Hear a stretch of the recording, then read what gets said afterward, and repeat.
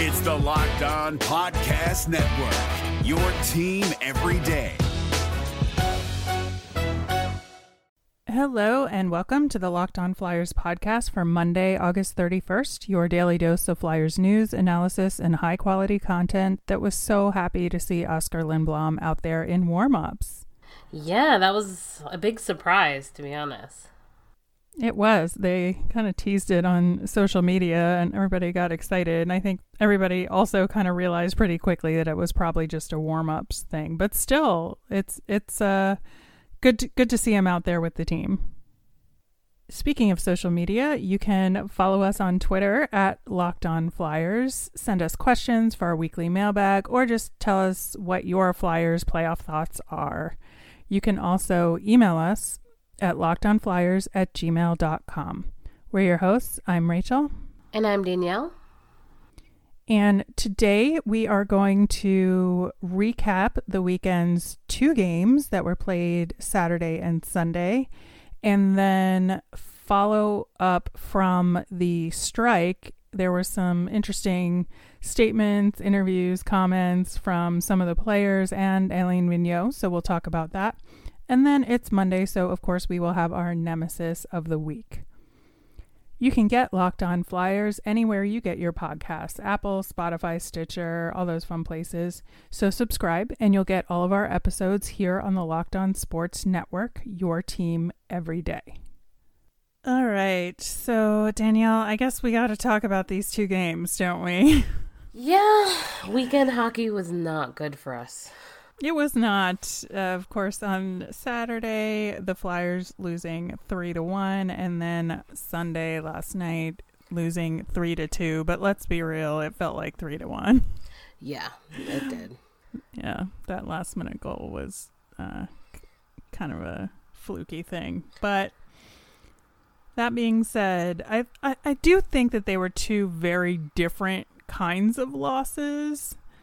And, you know, I almost felt better about the one on Saturday only because they played well in the first period, but then were just universally bad. So it was easy to say, like, oh, they just really stunk up the joint. And that is why they lost. But I think, you know, the Sunday game was a little bit more complicated than that.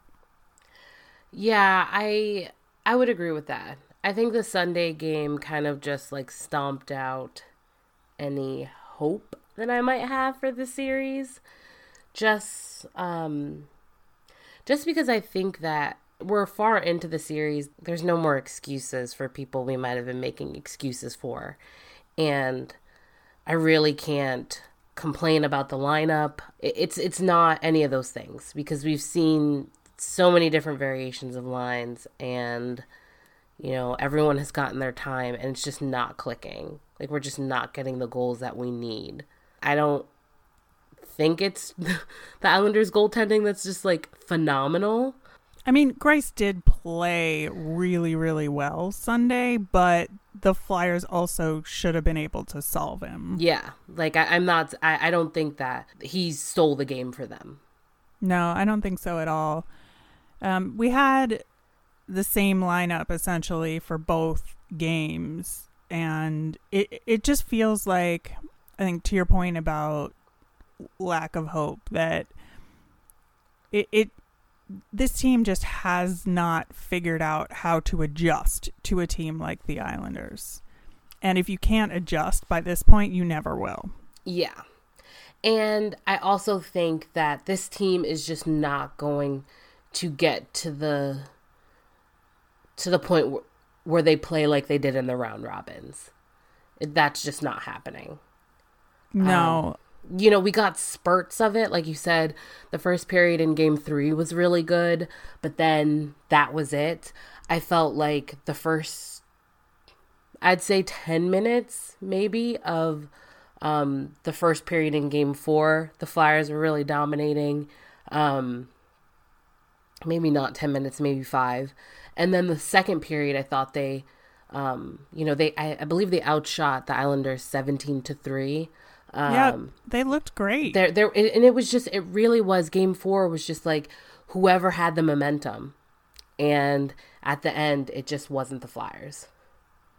No, and I think they just had some real defensive problems. I think in both games. It's a little bit of an understatement, I know. But, I mean, oh my God, Matt Niskanen. Brutal. The last 2 goals were just defensive breakdowns on him. And then the Flyers are now flipping the puck up, and they're just not getting it high enough. Like, it really just seems like more game 3 than game 4, but it was like these little breakdowns, like just the smallest breakdowns ended up in the back of the net for the Flyers.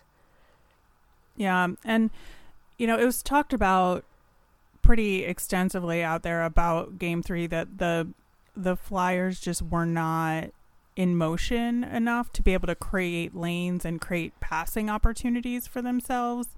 And I feel like even though they were better in game 4, they still had that problem to some degree, because I think that was part of the problem, was that the defensemen had nowhere to go with the puck. And so whatever they tried was getting picked off.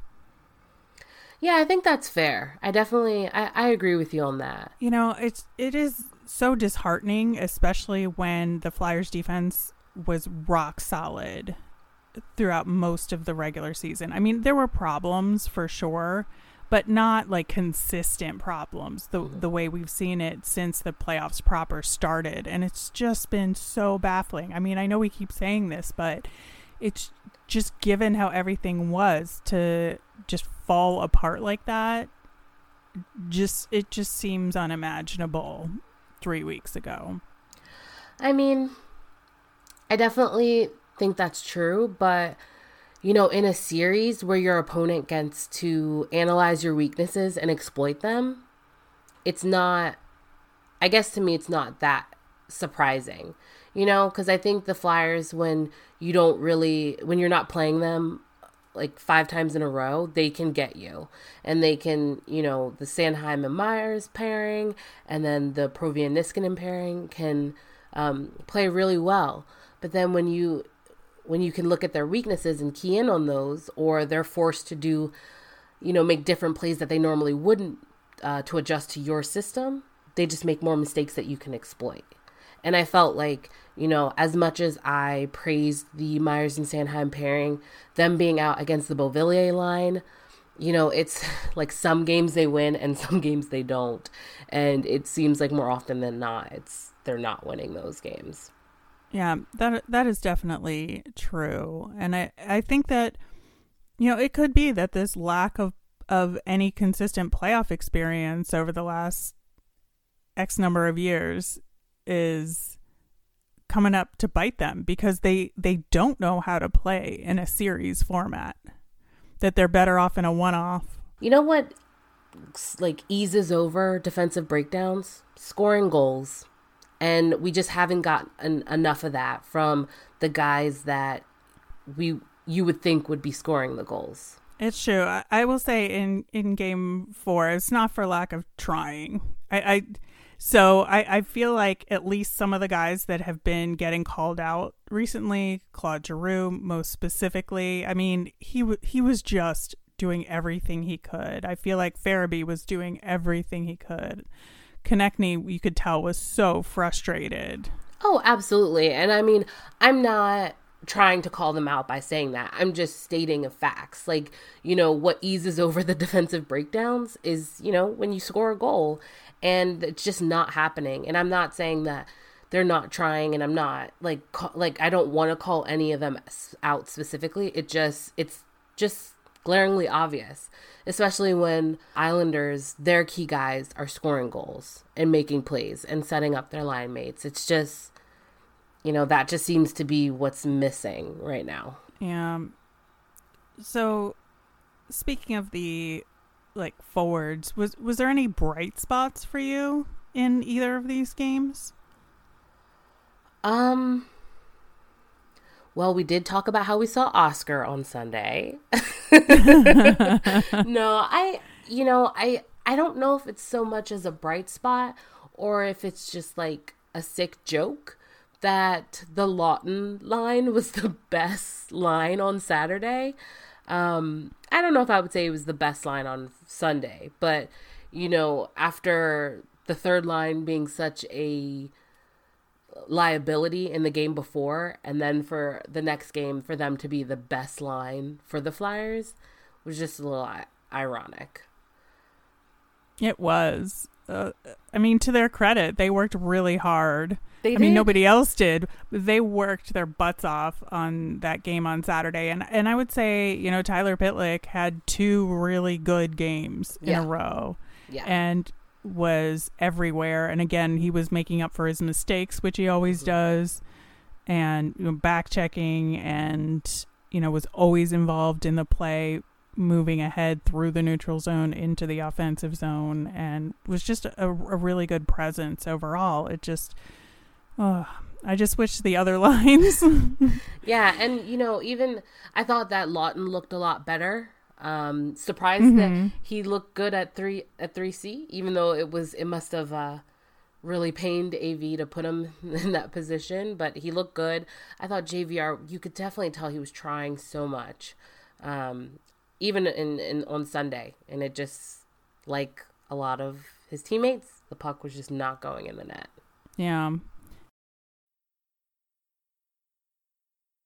So I don't know about you, Danielle, but playoff hockey is kind of stressful, and I want a snack to help me through the stress, but I don't want something that's unhealthy or it's going to have too many calories. And Built Bar is the perfect snack for that occasion. It's a soft protein bar that tastes just like a candy bar, and they're so good. There's different flavors for everybody, and I love some of these 6 new flavors that they've got. My favorite, I think, is carrot cake, but I also like lemon almond cheesecake and apple almond crisp. Yeah, I'm with you. I love cookies and cream because I eat it at night, so it's like a nice little dessert. But like instead of ice cream. Exactly, but it's healthy because Built Bar is great if you're looking to lose or maintain weight while indulging in a delicious treat. It's a crazy, amazing combination of low calorie, low sugar, high protein, high fiber, and it's great if you are even like on a keto diet. So if you go to BuiltBar.com and use promo code LOCKEDON, you'll get $10 off your first order. That's promo code LOCKEDON for $10 off at BuiltBar.com. Gil Martin here, host of the Locked On NHL podcast. Join me every Monday for the 3 biggest stories from across the NHL, including how newly traded players are fitting in around the league. Check out the Locked On NHL podcast every Monday, available on YouTube and wherever you get your podcasts. I feel like Nate Thompson was slightly less of a liability in Game 4. I don't think he had as much ice time. No, I agree. I definitely agree with you. I just felt like I still was terrified because it always seemed like he was out against the Barzal line. Right. And obviously, that Barry Trotz had the last change. So this was a matchup he was probably looking for, not AV looking for that. But it still took a couple years off my life, I would say. That's fair. And Barzal also just looked really good in this game and was just like skating circles around the Flyers. I just felt like they weren't challenging him enough. Yeah, that's fair. I just know whatever happens in the series, I will be happy not to watch Barzal anymore. Yeah. How do we think Brian Elliott did?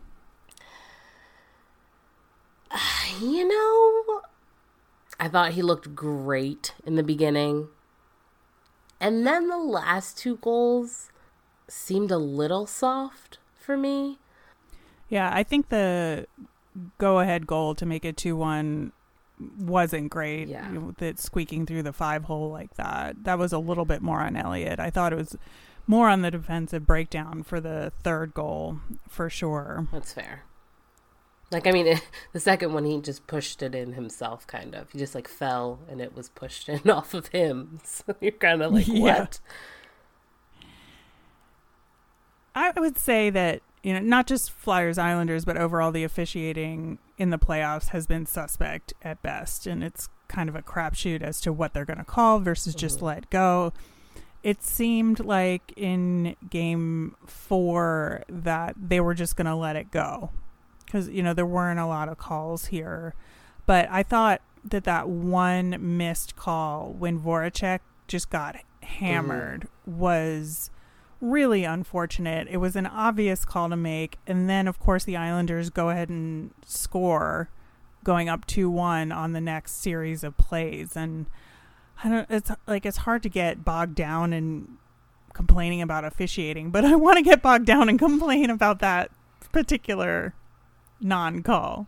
Yeah, no, I think that's fair. I will say one question mark that I have is the potential of Michael Raffl coming back into the game. I know that he did not skate in warm-ups last night, so I think that meant he was unavailable to play. He might be hurt, and that concerns me just because I feel like he is a spark that lights up any particular line he's on, and to have him out these past 2 games, I think, it's not the end-all be-all. I mean, it's Michael Raffl. But that being said, who knows? He's been known to score some goals every now and again, and that's what we're looking for. So, A, I hope he's okay, and B, I hope we see him on Tuesday. Yeah, I think that's fair. I mean, it has to be an injury, right? Like, there's no way it's his play that makes him not eligible. So, like you said, I hope he is healthy enough to play, because he is a difference maker and he just helps the team when he's in the lineup. But yeah. So moving away from the Flyers playoff games, we have to talk a little bit about some of the follow-up from the players' strike that, of course, was the reason for the delay in the last couple games. There was a press conference on Friday that included Matt Niskanen, JVR, Claude Giroux, and Scott Laughton. And it was an interesting press conference. I think part of the issues following the stoppage of the games, I think the media in Philly got themselves into a little bit of a pickle over the weekend. The first problem of which was Sam Carchidi asking a hockey-related question as like the very first question in that press conference. Not even that it was a hockey-related question, just that like the way he phrased it. It was like, yeah, let's like put all the social justice stuff away. Like, let's not even talk about that. Let's get to hockey. And it was just like kind of like, geez, dude, like it was just so insensitive. But I mean, are we surprised? It's Sam Carchidi.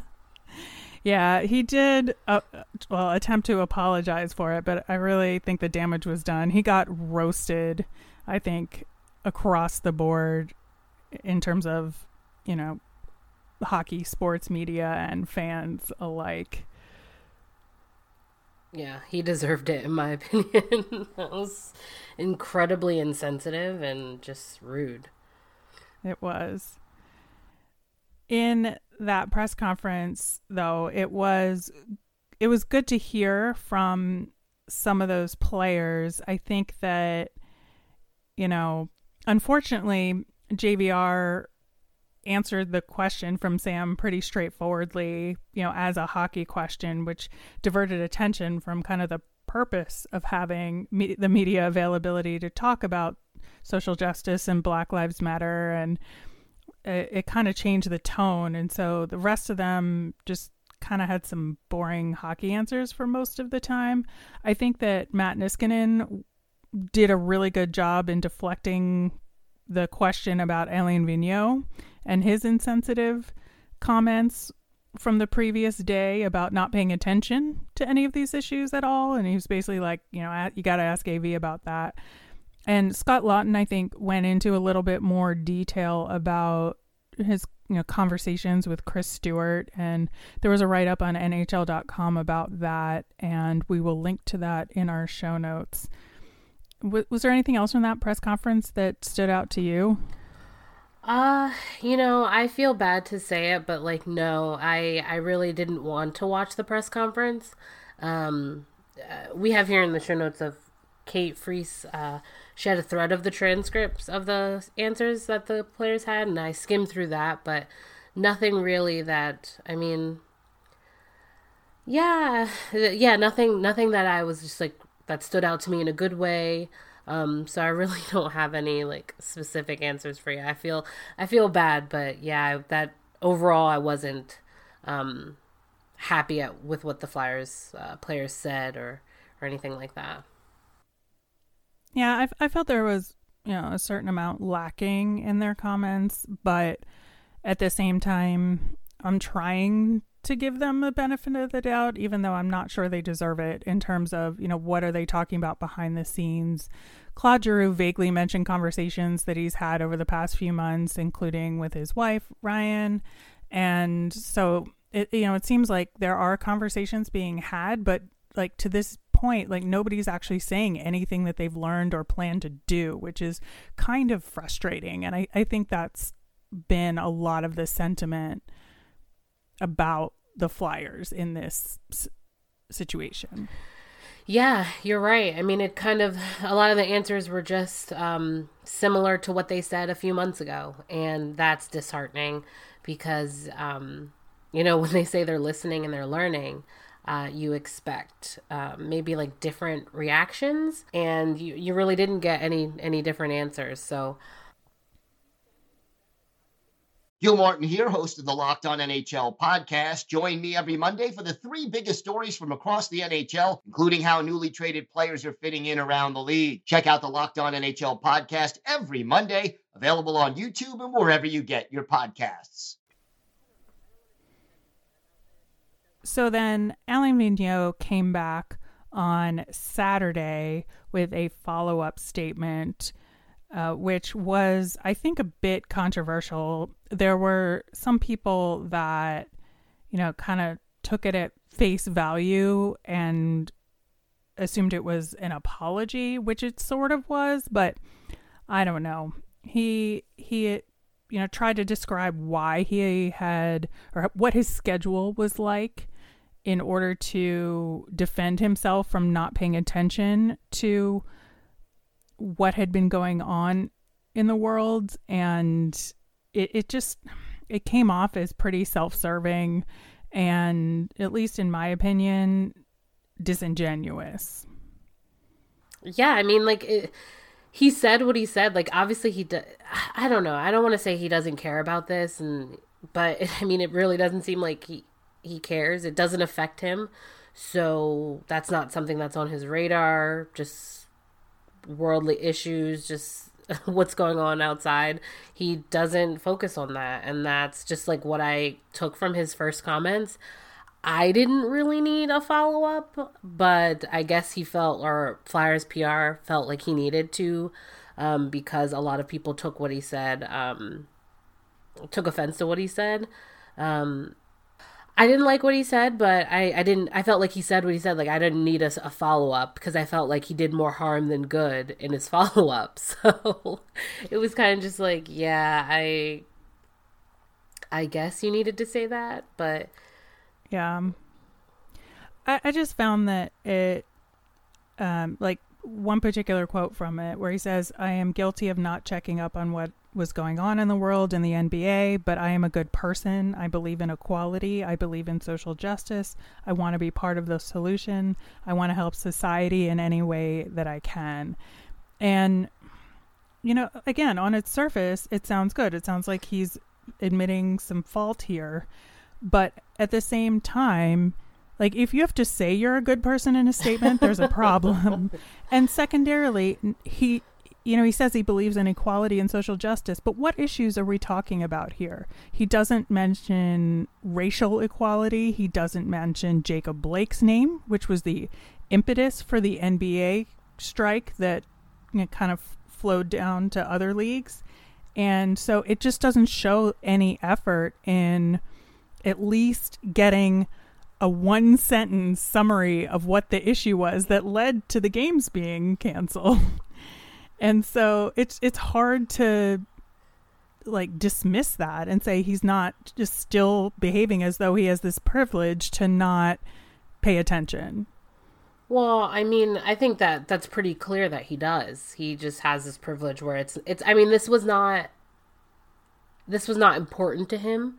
And I think that much is clear. And he's only saying all this because he feels attacked and he feels like he needs to explain himself. And when he explained himself, again, like, he still doesn't get the point. And I think that you have here the Marcus Hayes article. Yeah. That's exactly how I feel. Like, Hayes brought up so many valid points in his article about what AV said and how that was wrong and how that could rub people the wrong way. And you saying you're a good person doesn't convince me that you're a good person. Like, you saying that is just something that makes you feel better at night. And we're not here to make you feel better. His comments were so frustrating, and I just feel like every time I think about it, I get more and more frustrated. But I definitely think if anyone listening hasn't read the Marcus Hayes article, you should. He makes a ton of really valid points. He really does, and we'll link to it in the show notes for sure. And just want to call out a couple of questions that Marcus asked at the end of his article, including why did it take him 48 hours to address the initial bad comments? And then what did he think about the delay of the games? And did he believe that the delay would affect the team? You know, and Marcus says that, you know, this is what holds Alain Vigneault accountable, and that's exactly right. So again, please read that full article though, and just think about like what questions that you would want to ask as a follow-up, but were not able to be asked because he just got up and left the table immediately after his statement. All right, so it's Monday, so once again, it's time for our nemesis of the week. And for those of you that might be newer to the show, every Monday we identify who or what in hockey is our pure enemy for the upcoming week. Last week, of course, we said that it was the Islanders as a whole. And, you know, that still holds true this week, but I think there's a couple more specific options we can go for. So I'll throw a couple of them out there and see what you think, Danielle. I think first on my list is Brock Nelson. Ugh. What a punchable face this guy has. Like, exactly. Like, God, he's awful. Yeah. I could also throw out there Thomas Greiss. Yeah, that's a good one. Yeah. And then just Matt Barzal, just because he's annoyingly good. Mm-hmm. Yeah, I'd punch him too. Yeah, I'd punch him too. I mean, let's be real. There's not a lot. I'm trying to think of an Islander that isn't punchable, and I'm having a little difficulty. I could name two, but that's it. I would just throw in JG Pageau. Because enough with that guy.